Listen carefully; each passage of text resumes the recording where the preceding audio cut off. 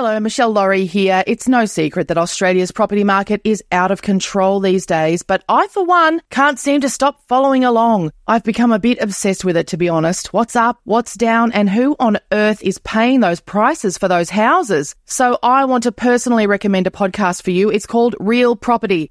It'll keep you across the latest information on the Australian property market in a clear and easy-to-digest way. Real Property, building a community of more informed property buyers. Take a listen wherever you get your podcasts. A lot can happen in 3 years, like a chatbot may be your new best friend. But what won't change? Needing health insurance. United Healthcare Tri-Term Medical Plans, underwritten by Golden Rule Insurance Company, offer flexible, budget-friendly coverage that lasts nearly 3 years in some states. Learn more at uh1.com.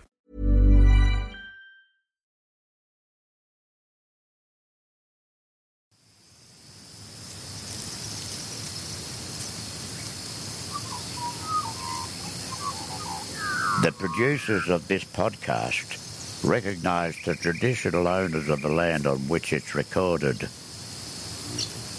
They pay respect to the Aboriginal elders past, present and those emerging.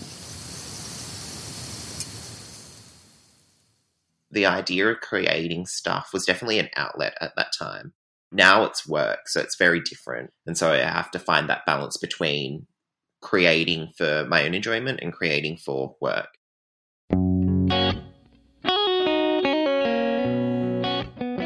Serious question. What do you do to calm your farm when your passion of crochet has blown up and become work? That's the conundrum faced by crochet man Phil Ferguson, aka Chili Philly, every damn day. Hey, don't hate the player, hate the game. I'm Michelle Laurie, and this is Calm Your Farm. Tips and tricks for taking care of you from the unlikeliest of gurus. Now, obviously, Phil started crochet as a way of reducing his anxiety, as did we all.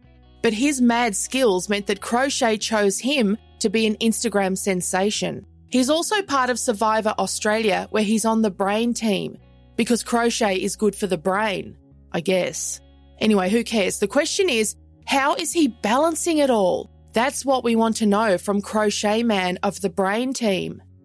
So I started in August 2014, and I set out to be very deliberate and, post things weekly and, really commit to that.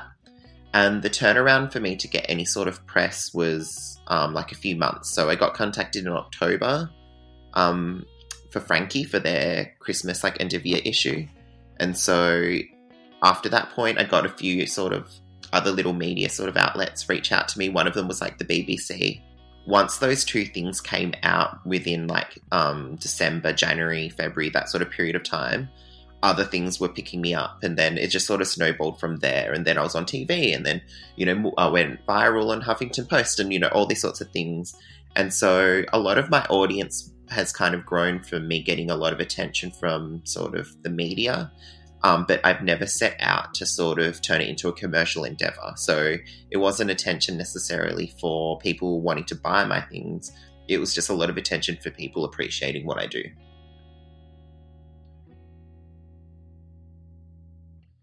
I'm a freelancer. I can actually choose when to work, when not to work, what work I can do, and what is possible. Over the years, sometimes I've taken breaks and just gotten, a hospitality job or a retail job in the meantime and just focused on that just to alleviate that burden of having to work on command or do things on command. Once I did get that sort of audience and that sort of attention, it did give me a lot of self-worth. It was nice to know that sort of something I've been doing creatively and something that sort of has come from my own mind is appreciated by other people.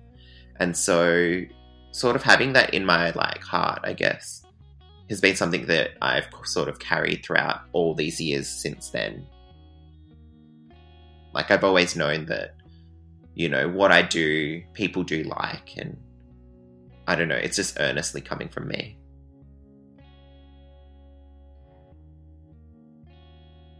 I grew up in Southwest WA, in a town called Rowlands, which is 15 minutes away from Bunbury. And so that was just farm life, essentially.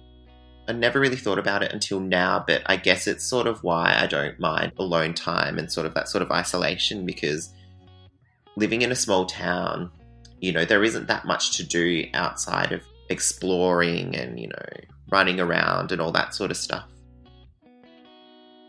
When we came into the first lockdown, I definitely was actually very fine with it. I think one of the things that everybody sort of got caught up in is thinking that this was a prime opportunity to sort of create content and do all these sorts of things. And one of my housemates, he's an actor, he was like to me, I don't think you should be focusing on creating content in a situation like this, because this isn't a natural situation for everybody and you shouldn't be forcing yourself to be doing things because you've been given this opportunity, essentially. And I was like, that is so true. And so it made me realize that this was the real first time that I actually have ever thought about taking time to actually relax and think about doing things day to day that just sort of like I felt like doing, as opposed to the way I am naturally, where every single moment of my day I keep thinking that I could be doing something, I should be doing something, I should be productive. It was finally that opportunity to sort of do that. And only just last week, I quit my retail job to go back to freelance, because I felt like I was in a decent enough position that I wanted to be able to, you know, go off and do all the things that I want to do creatively without needing to be concerned about my financial security.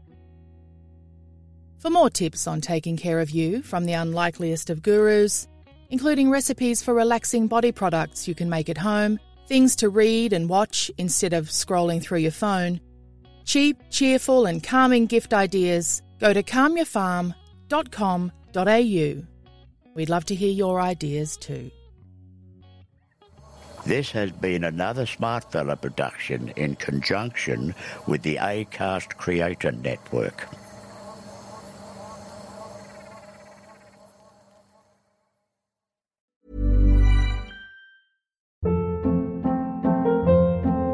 Hold up. What was that? Boring. No flavor. That was as bad as those leftovers you ate all week. Keke Palmer here. And it's time to say hello to something fresh and guilt-free. Hello Fresh. Jazz up dinner with pecan-crusted chicken or garlic butter shrimp scampi. Now that's music to my mouth. Hello Fresh. Let's get this dinner party started. Discover all the delicious possibilities at HelloFresh.com. Hey, it's Paige DeSorbo from Giggly Squad. High quality fashion without the price tag. Say hello to Quince. I'm snagging high-end essentials like cozy cashmere sweaters, sleek leather jackets, fine jewelry, and so much more. With Quince being 50 to 80% less than similar brands. And they partner with factories that prioritize safe, ethical, and responsible manufacturing. I love that. Luxury quality within reach. Go to quince.com/style to get free shipping and 365-day returns on your next order. Quince.com/style. When you make decisions for your company, you look for the no-brainers. And if you have a lot of mailing to do, Stamps.com is the ultimate no-brainer. It streamlines your processes to make your business more efficient, which makes you less busy. Mail checks, invoices, legal documents, and everything you need to keep your business running with Stamps.com.